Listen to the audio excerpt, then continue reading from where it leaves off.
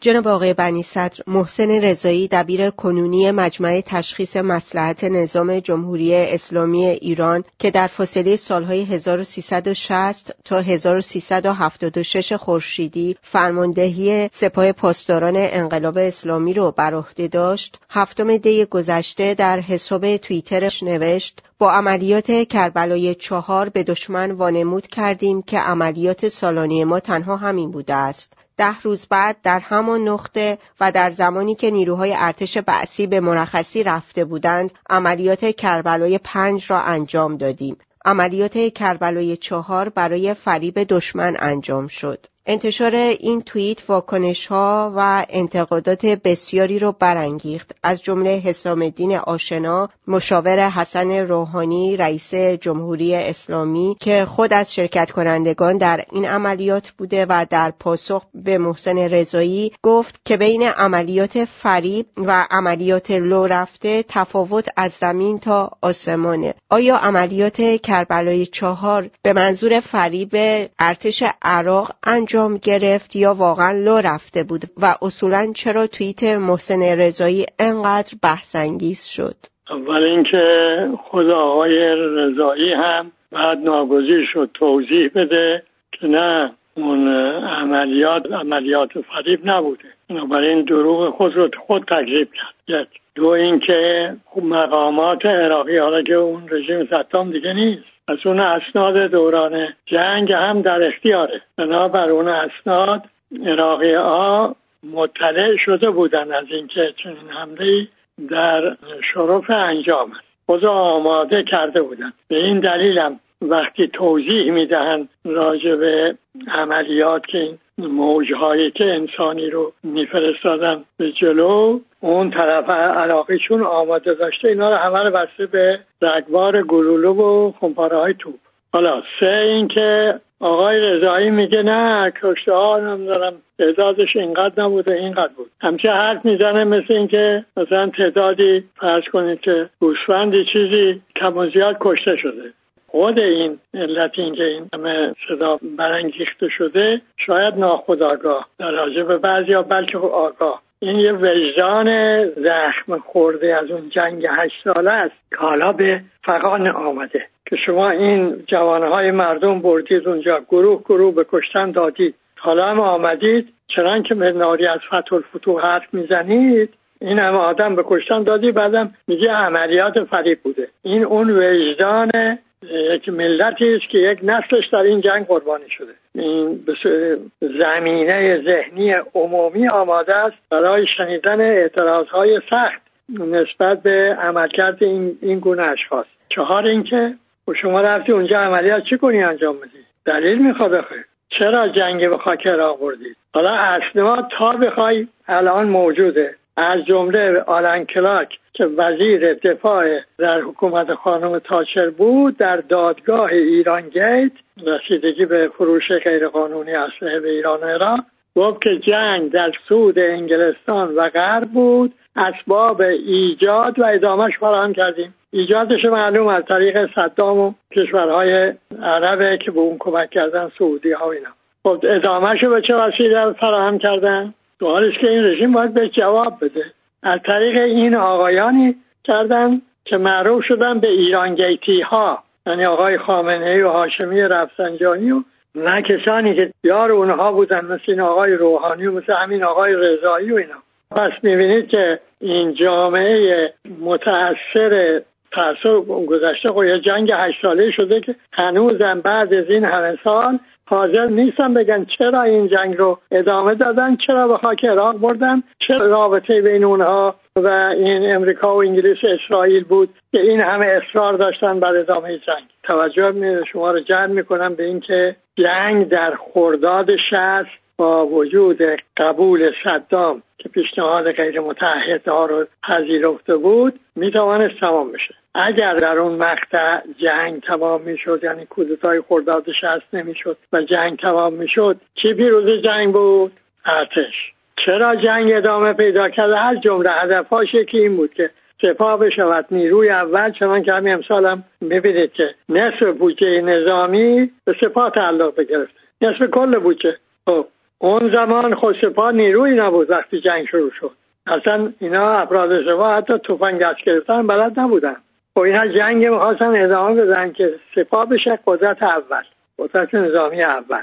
خب طبیعتاً در زیاد داره. این برخوردهای درونی رژیم سبب میشد که همه لو بدن. بنابراین این گونه چیزا آسان درس پیدا میکرد. شما اونا که در کار جنگ شرکت داشتن و اینا رو میدونن که تحرکات و جبهه ها میگه که اون طرف مقابل آماده حمله هست نیست. حتی میتونه بفهمه که چه وقت این حمله رو میخواد عمل کنه، حتی اگر هیچ گزارشی بهش نرسه.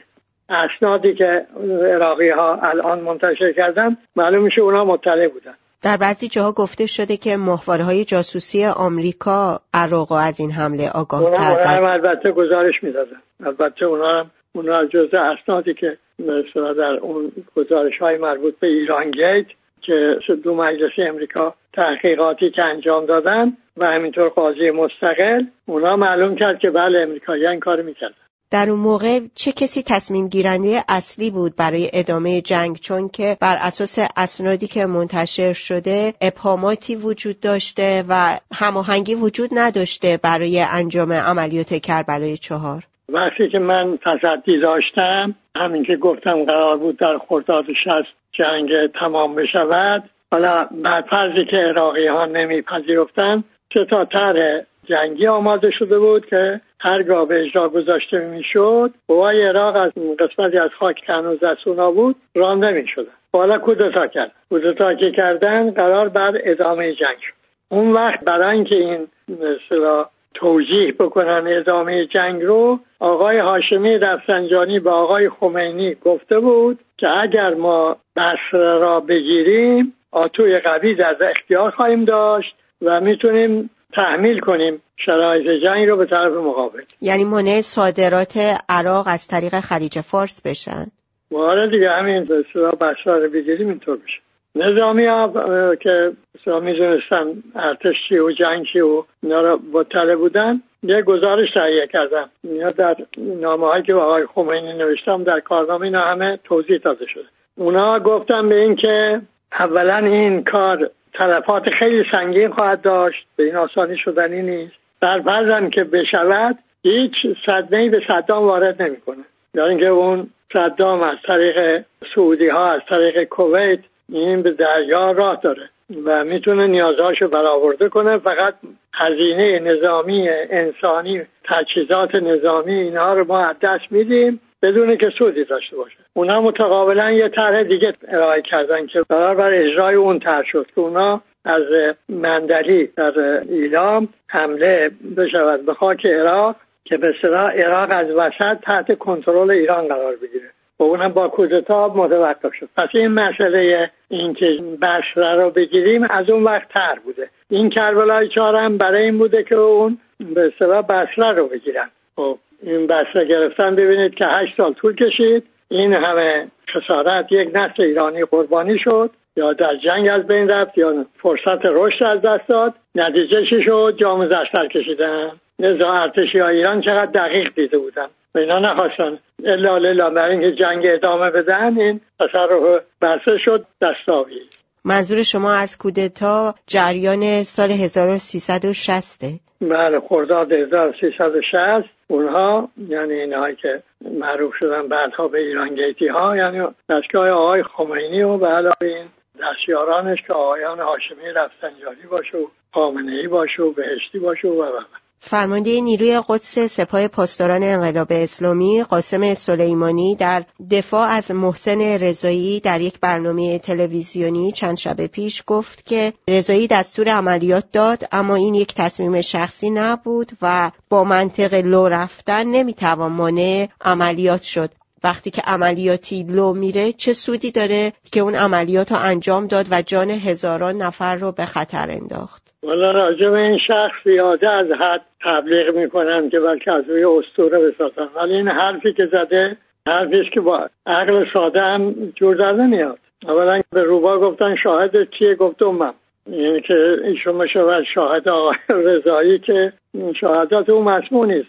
ثانیاً عملیات رو رفته منطق نیست. پس چی منطقه؟ باید با جوانای مردم رو اولا نوجوان‌ها بفرمایید. نوجوان‌های مردم رو گله گله برد اونجا که به کشتن داد برای اینکه با منطق لو رفته نمیشه عملیات متوقف کرد. یعنی چی اینا؟ کدوم نظامی تو دنیا همچه حرفی بزنه این دادگاه نظامی نمیبرنش؟ چه تفاوتی وجود داره بین این موضوع که عملیات کربلای 4 عملیاتی استتاری بوده برای انجام عملیات کربلای 5 و این موضوع که این عملیات از قبل لو رفته بوده؟ آیا هر کدوم از این تئوری ها رو که در نظر بگیریم کشته شدن هزاران نفر، مفقود الاثر شدن و زخمی شدن اونها رو میشه توجیه کرد؟ اصلا ابدا. ثانیاً به این که میگه اگر اون طرح لو نرفته بود و فرض کنیم من موفق شده بود، کربلای 5 چه معنی داشت؟ واسه دروغ میگی. شما اون طرح شکست خورد، از رو نرفتی، رفتی یه اسم دیگه روش گذاشتی، به عنوان عملیات 5 انجام دادی. حالا رفتی یه مواضعی هم گرفتی با این عملیات 5. بابت این مواضع چقدر هزینه انسانی، بقول شما چند هزار انسان و تجهیزات امکانات برباد دادی؟ اینو جواب بده. نتیجه چه شده؟ نتیجه شده حمله متقابل و شکست و بیرون رانده شدن و بعدم سرکشیدن جام زهر. این واقعیت هاییست که اینها چون نمیخواهند بپذیرن یک جنگ 8 ساله‌ای رو انجام دادن، در شکست تمام کردن، مرتب دارن توجیه میسازن. هر بارم که این توجیهاتی میسازن باز بیشتر رسوا میشوند، بیشتر این وجدان عمومی جریحه دار میشود. با این حال دست بر نمیدارن. جنگ در حقیقت بر سر چه بود؟ آغاز کننده واقعی جنگ عراق بود. اسناد قطعی وجود دارد، مثلا جمله نامه الکساندر هگ به ریگان رئیس جمهور بعد از کارتر که میگوید سران 3 کشور عرب به من گفتن که جنگ با چراغ سبز امریکا شروع شد. آیا حکومت جدید همون سیاست رو تعقیب میکنه یا نه؟ یعنی از جنگ حمایت میکنه یا نه؟ جنگ ضد ایران. حالا غیر از این هم اون گفتم قول وزیر دفاع خانم تاجر تو دادگاه، بعدها هم سفیر انگلستان در عراق هم تصدیق کرد که این جنگ با حمایت اونها شروع شده. علاوه بر اینها یک سندی رو حکومت صدام انتشار داشت، میگفتن اون وقت گزارش نیمه رسمی چون خودش نگفت که دولت عراق این رو منتشر میکنه.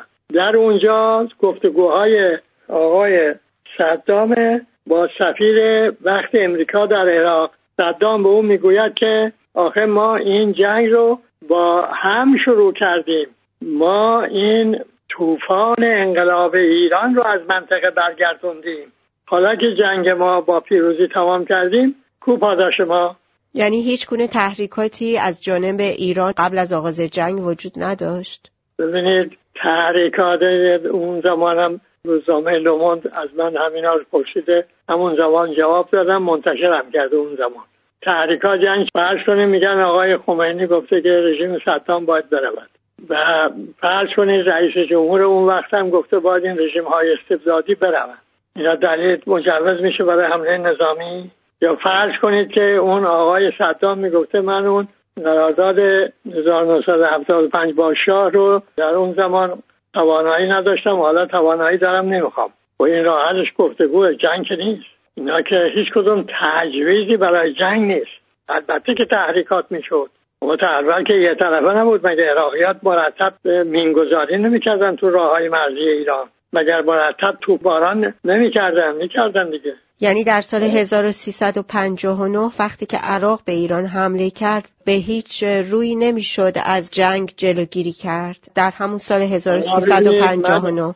آره این سوال خوبیه. من آقای یاسر عرفات رو فرستادم پیش آقای صدام، گفتم این جنگ رو نکن، چون گزارش اینکه ارتش عراق آماده حمله به ایران می شود ستاد ارتش ایران 2 ماه قبل از این جنگ آماده کرد و به دستور من رئیس ستاد و رئیس اطلاعات ارتش نزد آقای خمینی رفتن و گزارش به او دادن، توضیحات کاملم دادن.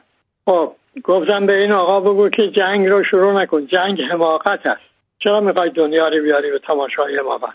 او آمد در جواب گفت این صدام مثل طاووس سر دم گرفت و راست نشست و گفت کار ایران 4 روز الا یه هفته تمام.